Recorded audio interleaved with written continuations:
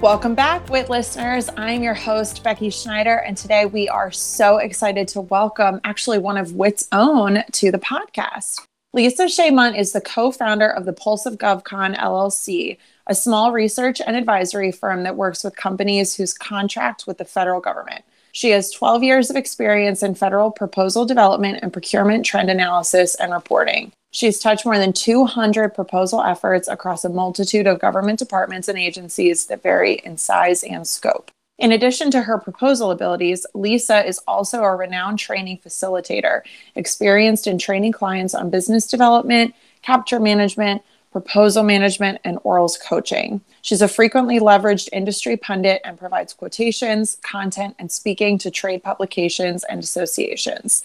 She's an avid writer who taught the introductory writing course to college freshmen at James Madison University. She maintains the business operations of the Pulse, including accounting, legal, payroll, marketing, healthcare, HR, and IT. Wow, that was a mouthful. Lisa, thank you so much for joining us today. Thank you so much for having me. And yeah, I guess the responsibility sounds a little ridiculous when you say it all at once like that. I actually want to start by saying I think it's so awesome that you taught the intro to writing course to freshmen at JMU. I actually went to JMU, so go Duke. So I think that's like a kind of cool and different task than a lot of our folks have done.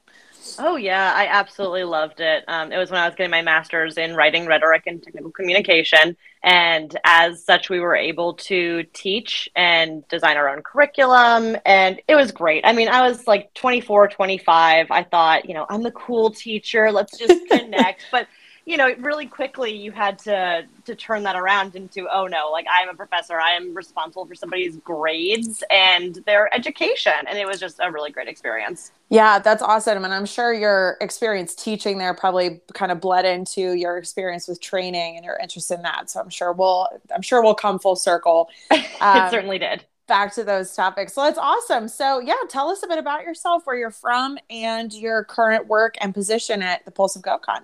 Sure thing. So Lisa Shea Mundt, I've, like you said, been in industry for the last 12 years, working in and around government contracting. I'm from Fairfax, Virginia. I'm one of those that has just stayed local their whole life. Went to high school here, went a couple hours away for college, and then moved back closer to the city and then out to the burbs, as most people in this area tend to do. The Pulse we founded 5 years ago. I say we, it was a business partner, Amber Hart, and myself. And so we just call ourselves co-founders, and we run the entire company, and we've just been loving it. Yeah.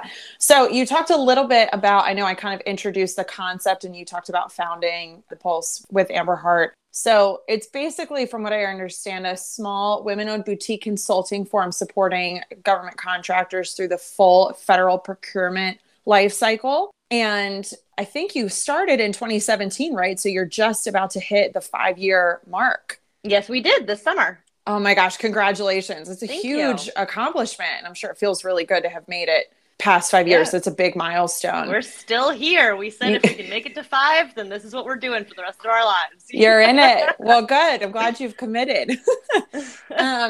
So looking back at the past 5 years, is there anything that you would do differently when starting your own business, or is there anything that you would do exactly the same?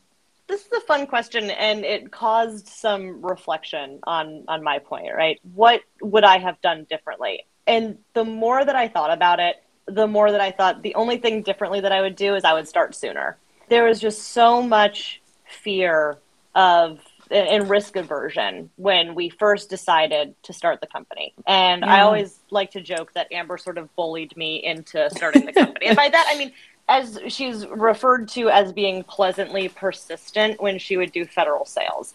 And that means she's a pain in the butt, and she's going to keep asking you the same thing until you eventually cave to her will. Yeah. But I mean, all jokes aside, she wanted to team up together, but we both recognized that, hey, we had livelihood. And if we were going to start our own thing, then that means if you don't work, you don't eat. And that's a very different mindset, that sort of entrepreneurial mindset, than when we were working our W-2 jobs. And in some ways, it was thrilling because we got to be in total creative control of what we were doing, of what our days looked like, of the people that we were talking to. But in other ways, it was, okay, what about health insurance? What if one of us gets sick? What if something bad happens? What if eventually we have babies, which, spoiler alert, we did? Yeah. What does that look like for us to have our own business? What if we fail? What if what if nobody buys into the things that we're saying? What if we are laughed off of the face of the earth and, have to come crawling back to a regular job? But what does that look like for our pride, for our egos, for our families? And yeah, it was hard. And I don't want to diminish that.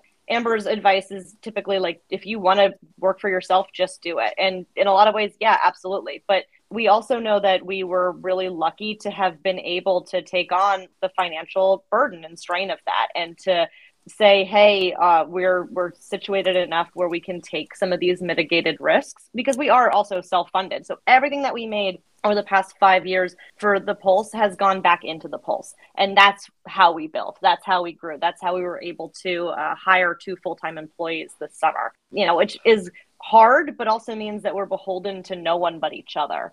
Again, even with all that, though, I wish I had started sooner, when we could afford more risk when we were younger. That's really it, though, because everything else, every other decision that we've made has led us to where we are. And I'm just so truly happy and blessed with the way things have turned out. And so what would I do exactly the same? I guess to double down on that, follow Amber just into the depths of hell any day. This partnership, it works, and it's a really beautiful thing. To have a partnership it's not just business too, right? It's friendship. Every single day, those decisions. And we're not always on the same page. And so to be able to have that sort of respectful and still loving relationship is very important. No, absolutely. So I'm curious, because you're talking about, following Amber into the deep end, and she kind of was the leader of the decision. It kind of feels like, was there one moment that you guys kind of knew it was the right moment? Like, was there a catalyst of something that happened at your previous job, or something lined up really well with a client, with the Pulse, that you guys were like, okay, this is the moment that we can make it? Or was it kind of a leap of faith situation? Yeah. So, it's funny. What we accidentally did was we developed a minimal viable product of the Pulse and the brand. And we did that without knowing what that really meant when we first started. We built the legal LLC and got our affairs in order that way. But then through it, just created an anonymous blog. And people bought in with the anonymity. And once we realized that, there was an appetite for the things that we were saying, then we were like, oh, we can do this, And I think somebody said, if not for yourself, then for who? And that was the catalyst, right? It was, why are we funding other people's success? Why are we backing that when we can do it ourselves? Absolutely. I love that. If not for yourself, then for who?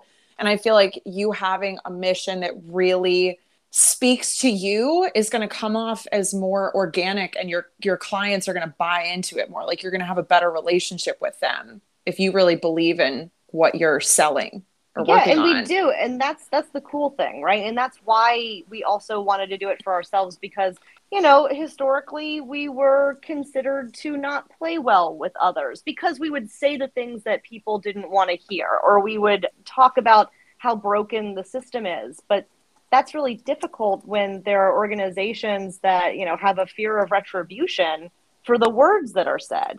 Yeah. And we're not saying anything incorrectly, but we're just sort of trying to turn industry on its face and saying, hey, take a good hard look in the mirror. And that was why we found success in people saying, oh my gosh, I wish I could say that. Even now, people still come to us that have really large companies and they go, man, I wish I could say what you just said. But they can't, for that fear of retribution.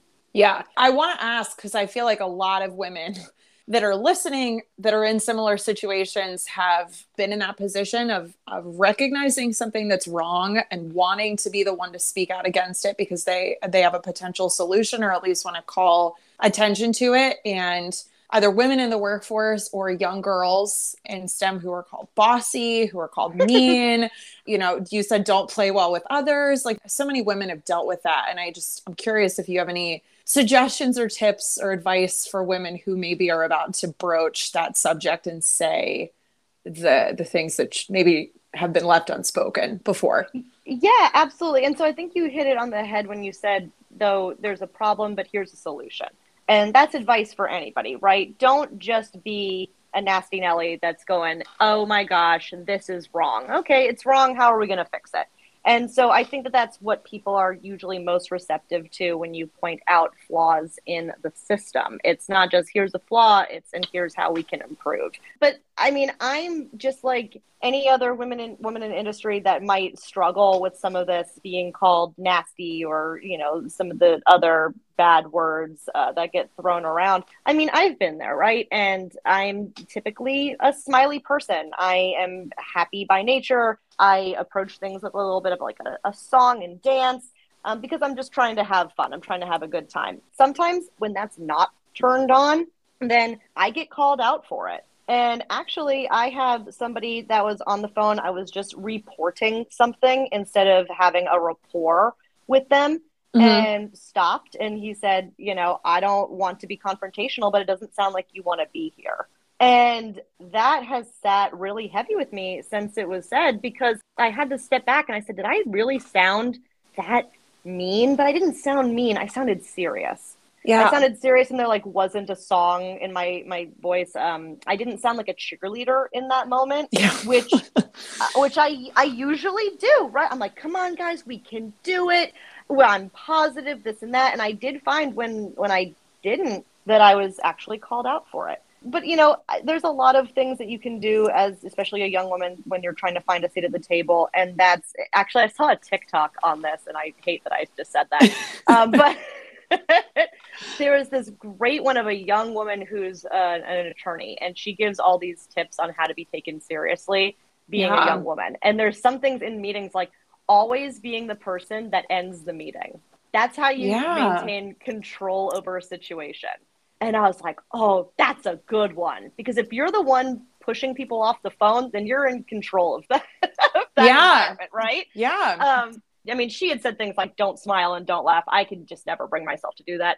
There were some sort of visual cues too, like to always raise your chair higher than you think it needs to be, to have a Oh. more relaxed posture and like be mindful about the way that we're physically presenting ourselves in a meeting. Taking notes. If you start taking notes, then all of a sudden you're the note taker, like you're the Yeah. transcriber of the meeting. So, you know, I feel like I'm getting off the rails here, but yeah, that's a major concern. And so when you are pointing things out, point them out, have the rationale and the research behind why something isn't working too, and then provide a solution. Yeah. Always coming with a solution is key, but I love all of the other tips you gave. So I want to really backtrack. I kind of was hoping you would talk us through the basics of federal procurements, their life cycle, acquisition strategy, just like the basics, the must knows. What it comes down to is the government has needs, and those needs are products and or services, and there are a limited number of federal employees, and so a lot of these needs need to be outsourced. And so they outsource them through the federal procurement process where they put out requirements to bid for contracts. And then government contractors, all of these companies that you see in and around the Beltway, bid on those opportunities to then work the contract with the government to provide those goods and or services. So there's this massive life cycle where there's a mission, there's a need, there's a requirement, there's a bidding process, there's an awarding process, and then you actually work on the contracts until the end of the period of performance. And so it's really important to know these things if you work in the DMV, especially. It's all across the country. There's, you know, CONUS within the continental United States. There's OCONUS work as well outside of the continental United States. You know, just contracts everywhere. This is just how our country and our world operates. And so that's why it's important, even if you don't consider yourself to be in government contracting, because it's also where your tax dollars go. It's literally what is funded by taxes, including a portion of it at least. It's called discretionary funds, and those discretionary funds get obligated through you know, legislation to go towards some of these contract needs. So it's just it impacts you. It impacts all of us every single day. What would you say for, I know we have a lot of folks listening that are in the federal contracting space, especially in DC. What is one nugget of wisdom that you would really like to impart for folks who may be just starting out on the procurement journey? So my biggest nugget, piece of information and advice that I can give is read it and then read it again and then read it a third time and then read it a fourth time and then read it a fifth time. I honestly feel like most of the aha moments that I end up giving to clients is just because I read something and then I repeated it back. You know, you talk about things like proposals and having to maintain compliance with those proposals. If you just read the requirements, it tells you what you need. We make things too hard in government contracting. We consider ourselves to be proposal literalists at the Pulse, which means that like if something asks us for X, Y, and Z in that order, then when we develop a proposal, it's going to be X, Y, and Z in that order. You know, you Yeah. don't, it's a different genre of writing. It's not the great American novel. It is a response to requirements. It's technical writing in that way. Yes, it's a sales document, but it's also rooted in this idea of regulations and compliance, like the difference between public and private procurements. And people say they come from the commercial space. The biggest difference is it's not a pitch, it's a response. And so consider that when doing federal procurement. It's clear from other conversations that we've had that training is your other big love outside of federal procurements, especially for young people, new graduates entering the government contracting world. So just curious to find how you found this love of training for young people and for your federal procurements business and how you're focusing on it. Right. So it's funny. Amber and I always say that, you know, training wasn't the intention of the Pulse. It was sort of just a natural byproduct of who we are as people. Yeah. Because we're very teach a man to fish, right? We want to not only do the work for you, we want to tell you how to do it better. And so I think where that came from is because way back when we first started, I was actually Amber's intern. Wow. When I first started, I know, isn't that cute? Despite being a year older than her, I was working at a defense contractor under her tutelage. And I remember I was thrown into a large proposal effort. And I was helping with components of the proposal, but I didn't even know what a proposal was. I didn't know what it meant. Yeah. I didn't know the implications of it. I didn't get how it connected to jobs. I didn't understand why you needed things like key personnel. I didn't understand why you needed things like pricing. I didn't understand that it floated the business to win, you know, a couple $1 million contract in that regard. So the reason that we like training is because there are so many things that I wish that we had had when we had started out. You know, back even, 12 years ago, you would Google things on government contracting. Nothing came up. There's no help. There's no help. You didn't understand. Nobody was talking about it in sort of the broad brush strokes that we do. It was always, here are the components. Here's the proposal. Here's the capture. Here's the BD. Here's the accounting. Here's the recruiting. But nobody really talked about how it all interconnected. And so we saw an opportunity to be able to pass that on. And like you said, I did teach for a year and I loved it. And that's definitely, once I retire, going back to teaching at the collegiate level is a goal of mine. And I just absolutely love getting up in front of students and seeing their brains work and having them understand high level concepts is just really fun for me. Yeah, that's awesome. So you actually, now that you're talking about older students, obviously at the collegiate level, but I know you're really involved in the Accelerate Her program with WIT, which is, I think, a lot younger. So if you want to talk about your experience with that and maybe some things that you've pulled from that have been really enjoyable. Yeah, so the Accelerate Her program was something that I implemented last year through WIT. It's not just for, younger people, it's for anybody. The whole goal was to provide professional development events for members and non-members that are just trying to better themselves in their career. And advance in whatever capacity that means. And so we try to do things that are a little more general, although we do have concepts that are more specific to, say, STEM or things like cyber. But what we've been able to really do is every month put on a lunch and learn, and people can come and they hear a 45-minute presentation with 15 minutes for questions on things that can help them. So we've done stuff on resume development. We did one on like networking. We did one on mapping your cyber career. And so we've done really broad ones. And then we've done really specific ones like DISC assessment training on your communication tactics. We've done one on how to leverage ADHD in the workplace. That was a very popular one. Yeah. And so just in all sorts, we have a bunch. I'm actually just going through the process of getting them scheduled out for 2023. I think we have 4 in the hopper right now. But there's going to be one on like crowdfunding, one on social media. We're going to talk about business writing. And so these are skills that people, no matter what point they are in their career, can go to learn a little something and then apply it to their own professions. Yeah. No, that's really helpful. Thanks for walking us through that. I know we probably have a few listeners that are really interested in that. So I'll go ahead and put a link for some of the upcoming Accelerate Her Lunch and Learns and events in the About section for this. And I'm sure you might get some folks reaching out to you with interest. But that's awesome. So out of all of the skills that you just talked about, if you had to pick maybe 2 or 3 that you would say would be the most helpful for a woman just entering the workforce, like fresh out of school, to focus on and really hone as she gets started, what would you say those would be?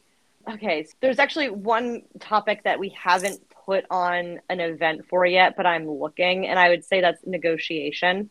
Okay. Because that is just a skill that no matter what profession you are in, you have to be able to negotiate on behalf of yourself. Yeah. Right. And it's all about recognizing your value and not being fearful of being, assertive and saying like, this is what I'm worth. You think about like contract negotiations, salary negotiations. It's being an advocate for yourself because you are your own biggest advocate. And yeah, it's good to have like mentors. It's good to have people in your corner within your organizations, but nobody's going to advocate for you like you can advocate for you.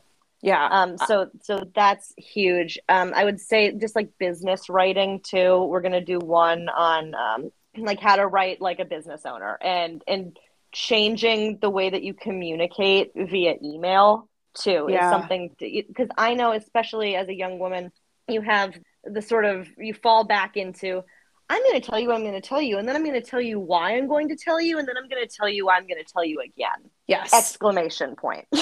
Yes.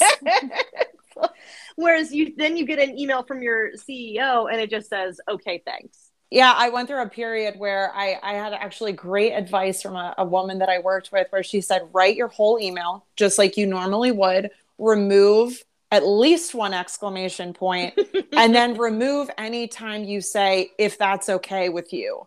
Stop asking for permission. Yeah, absolutely. Yeah.